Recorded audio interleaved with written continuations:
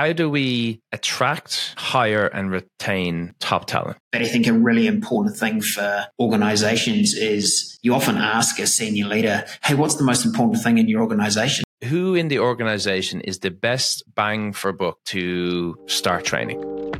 Really quick, before we get started, if you're a return listener, can you please leave a rating? If you're on Spotify or iTunes, you can leave star ratings and subscribe. It makes a huge difference to the growth of the podcast, and it means that we can impact more construction companies to allow them to make more profit and stay in business over long term. And that's all we want to do. So please leave a rating and subscribe. And now let's get on with the show. Hey, construction legends. This is part 2 of my interview with Ryan Castle. Ryan is the CEO of thebreakthrough.co, and we've invited him on the podcast for our free consulting series where whenever I'm looking for help in a particular area, I find the best people, I ask them the questions that I need help with, and I hope that you benefit from it too in your construction business. Ryan is a New Zealander. He's based in Colorado and is an expert in leadership and scaling construction businesses. He's been a director at The Breakthrough since 2013 and is now CEO. In part 2, part 1, go find it if you haven't listened to it, we talk about why people don't stay at an organization for a once a month barbecue, why organizations are like training cats rather than military-esque, and if I can't afford to train anyone, we answer the question of what level of the organization is the best bang for buck for me to concentrate my training on. Enjoy. And if we go back to what you're saying, and then a lot of leaders, you're like, if I'm not hands-on tools, what am I doing? And what you are doing is these things, creating mentorship programs and creating trainings, because the next level is how can I train people to do what I was doing? And so that's where the time needs to be spent. Again, mistakes I've made. And so I want to move forward a little bit, really from my own experience. And I think this is pretty much a given now at this stage. It took me a while to realize is that to grow your company, at the beginning, it's about delivering a good product, doing great work, but to grow it is about people. It absolutely is. It's hiring it's hiring people that are better than you. That ultimately is what you're trying to do. You want to hire someone. So people, again, tend to hire people that aren't as good as them because they feel good about it. And then that's a mistake because then they're not as good as you. But the end goal is if you can hire someone who's better at that specific thing, better at sales, better at the delivery of thing than you, because that's all they do. They do that one thing, or you do everything. That's the goal. And so if we take that as fact, and that is the goal, how do we attract, hire, and retain top talent? There are multi-elements to this, and I'll just refer to some recent research that came out from McKinsey. They looked at right across a whole bunch of industries, and they asked the senior leaders in organizations, why do you think people are leaving your organization and moving to other organizations? And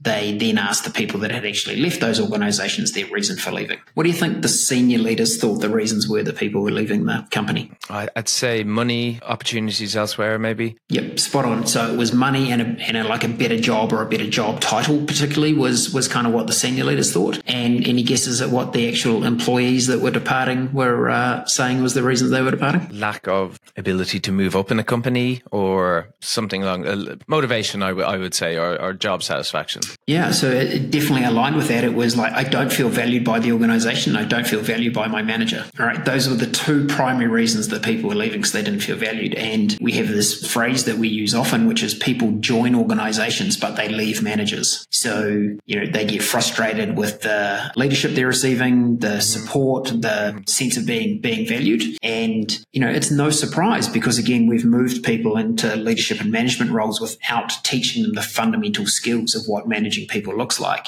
Yep. And we particularly talk about people learn skills, but actually what they learn is awareness. So sometimes, you just need to read what's going on site, right? And go, Bob just looks like he's having a really off day. I'm not going to yell at him for not going as fast as he normally does. I'm actually going to take him aside and go, hey, Bob, you just seem a bit off today. What's happening for you? What's going on in your world? Let's talk about the whole person. Bob might be having an absolute disaster at home, but doesn't feel comfortable talking about it. And I'm not suggesting that all management and leadership needs to be like hugs and kisses and fluffy. It's just an example of when a good leader has awareness of what's going on in their team, they can read the situation and then address it appropriately. And that's really important as well. It's not like prying into people's personal lives. It's trying to be understanding. Like if someone's performance is down and you're looking at them, you're like, this guy's just not good anymore or whatever. But the reality is there might be something going on at home. And then, so if you can give him a bit of space to, okay, you got this thing going on at home. How about we just give you a bit of space to whatever? Then when he comes back, he's like, you've not fired him, and you come back and he's a top class performer again. And then that's obviously way better. And not having those conversations doesn't allow you to be able to do those things, essentially. And that person feels valued, right? So then when the competition comes down the road and goes, hey, Bob, come and work for us for another $1 an hour. Bob's like, you know what? I think I'll stay where I am because these guys have really looked after me. They've given me some support in a time of need for me. You know, I owe them. I feel loyal. I'm going to stick around.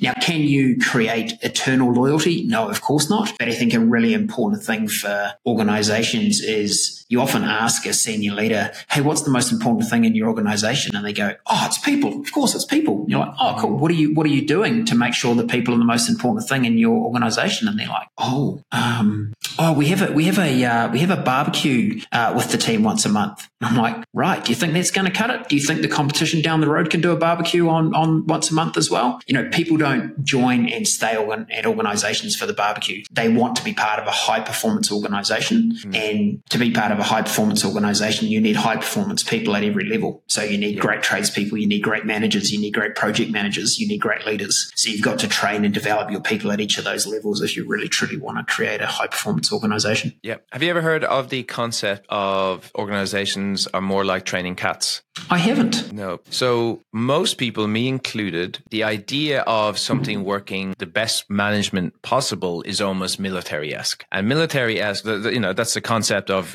how to be organized. And so military runs on essentially punishment, right? So, and the thing about military is people move away from punishment and they move towards reward more often than not. And so in the military, the thing is people don't have any options. They can't move military. They have to comply. And so that's one of the only reasons military works. In an organization, it's more like training cats in that you can train cats, but you can only train cats by reward. If a cat comes home one day and you beat it across the head with a newspaper, it's gone. It will find another family that will feed it and it's gone. But if you reward a cat with, food and whatever, then that's how you do. And then so in an organization itself, it's more like that than it is the other way. So if you punish people for stuff, they figure out ways to not get punishment. They don't figure out ways to do what you want them to do. Whereas if you have a reward-based culture where people are rewarded for the activities that they do, and reward doesn't mean it can be monetary, it can be employees of the month, it can be MVPs, but a lot of times it's the CEO or the manager giving someone kudos, either privately or publicly, just to say, hey, you did that awesome thing really, really well.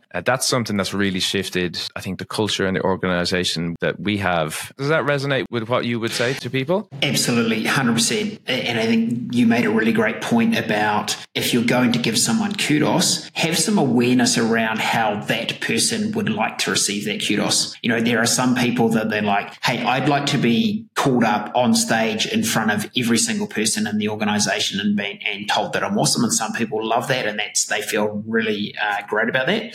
Other people are horrified by the thought of being called out in front of the organization. They'd really just like a quiet word on site after the toolbox meeting to go, Ken, what you did yesterday, that level of performance you delivered was absolutely exceptional. The contribution you're making to this business is outstanding. We deeply value you as a member of the team. And that will give them, the boost for the next month or the next 2 months. But being, again, that as a good leader, you have awareness about what's the right way to reward people. Yeah. And some people talk, so even the concept of paying people and paying people more, it's obviously a factor. It's important, but you get rewarded in that scenario only. You get rewarded once a month when you receive your paycheck. And oftentimes you get rewarded maybe for the wrong thing. You get rewarded for checking your bank account rather than from the good things that you did that month. So it really does make a big difference. What are the do's and don'ts of training leaders? Real quick, and we'll get back to the show. If you don't have time, or you don't necessarily have the expertise to review and negotiate your own construction contracts, please go to quantumcontractsolutions.com, book in a call with our team, and we'll show you exactly how we can help you sign better contracts that have way less downside risk and set yourself up to make more profit on that project and ultimately keep you in business over the long term. It's what all the smart construction companies do. So go to quantumcontractsolutions.com. Now let's go back to the show. Firstly, I would say the don't expecting that some kind of one-off workshop event is going to create a lot of development and capability. So I'd stay away from the one-off type events. Proven models have what we call a blended approach to learning. So yes, there's got to be some what we refer to as the content. So if I'm learning how to delegate or how to run effective meetings or how to manage my capacity, I need to understand what some of the good frameworks are that are proven and tested, and I can understand what they are. But then I immediately need to be able to take what I've learned and start practicing it in my day-to-day role straight away. So, if things are very theoretical, very conceptual, lots of big fluffy language, people can't take that and go and implement it tomorrow. So, appropriate amounts of content, keep it short, keep it tight, and give it something that people can go and practice in their day-to-day job tomorrow. I think a really key other fundamental is that whoever the learner is in the organization, their manager or their leader has to be directly involved in the training. Because if they're not involved, how do they reinforce what you learn? How do they praise you for when you're exhibiting that new behavior that we're trying to instill? How do they maybe give a bit of corrective action if they're like, hey, we've been learning about running more effective meetings. I observed when you were running the toolbox or the site meeting or the whatever. Here's some ideas that I think you could maybe improve it another 5 or 10%. But if your manager, your leader hasn't been involved, they can't give that. They can't add any coaching into the element. And then I think another really important aspect is that as adults, we learn very well, one, by doing, and two, by doing with others and learning with peers at the same time. Mm-hmm. So when we're learning with our peer group, we get to hold each other to account. We get to share experiences around what's working and what's not working. We get to start building a common language around how we operate inside the organization. When we send, one individual off to one workshop, they come back into the business. No one else has got any idea what they were doing. They can't reinforce it. They can't share experiences around it. So I'd say develop people continuously over time. So do small increments, make sure they've got that skill down pat, and then move to the next one. Make sure there's coaching involved, which means their manager should be involved so they can coach and reinforce, and make sure there's peer learning involved, because that is how we love to learn as adults. Okay. That's really, really, really helpful. And so let's say you're a construction company owner, leader in a construction company, and you're listening to this and you're like, okay, right, I need to start training people so we can grow the organization. So, a lot of the way I think of it is, and there's another good book by a guy called Dan Martell called Buying Back Your Time. And so if you're trying to buy back your time so you can focus on the business, or you can focus on strategy or vision or whatever it is that you want to move the business forward, and you decide, right, I need to train somebody up, or I need to train people up, or I need to train the frontline people up. If you're restricted by time and you're restricted by cash, and you got, right, who in the organization is the best bang for buck to start training? Sure. So the who part of that question, we always say start with what we'd refer to as the middle managers. Now that can differ wildly depending on the size of your organization. So if you're a 1,000-person construction firm, you've probably got somewhere in the vicinity of, like, we use a rule of 10%. You've probably got about 10% of your people that are in kind of like management or leadership roles. And the middle managers, we think you get a lot of bang for buck by training them. And the reason for that is that they are the ones that are closest to the front line, right? So they are leading a lot of people. So you improve their performance as a manager, and suddenly it has a direct effect on the 5, 10, 15, 20 people that they interact with the organization every single day. Conversely, if we spend a lot of time initially training the executive table, which might be 5 or 6 people, suddenly our site managers, they may never see the CEO, or they might see see them in a group call once a month or something, but they don't get a lot of contact time. So by training your middle managers, they're the people that have a lot of impact to the organization straight away. So we would always suggest that an organization starts with their middle managers. So it might be site supervisors, it might be department managers, like our managers of drafting and construction, etc. They'll have a lot of impact very quickly. Yeah, that makes a lot of sense. Yeah. I think the other aspect to that is when you are trying to create high performance, you really are trying to instill what we refer to as a culture of contribution. So, just like you were referring to the military example, going around barking in orders at people and punishing them for getting it wrong never creates a culture of contribution, right? Contribution is where a manager, as an example, is prepared to say, hey team, we've got this challenge in front of us. How do you think we could solve it? Not feeling like it's there just because they've got manager or supervisor or something in the title, that they're the only person with good ideas. Actually going to your team and going, hey, we've got a challenge. How do you think we could solve it? Who's got some ideas? Incredible. That gives the space for other people in the team to contribute. They can step up and they feel good about that contribution, and then the organization does better. Yeah, for sure. And you can find yourself in a trap where one is, if you're always solving people's problems, then the people delegate up the way. So I can't solve this problem until I talk to X, Y, and Z. And so a good way to get around that is to implement a 1-3-1 rule in the company, which is, okay, do not come to me with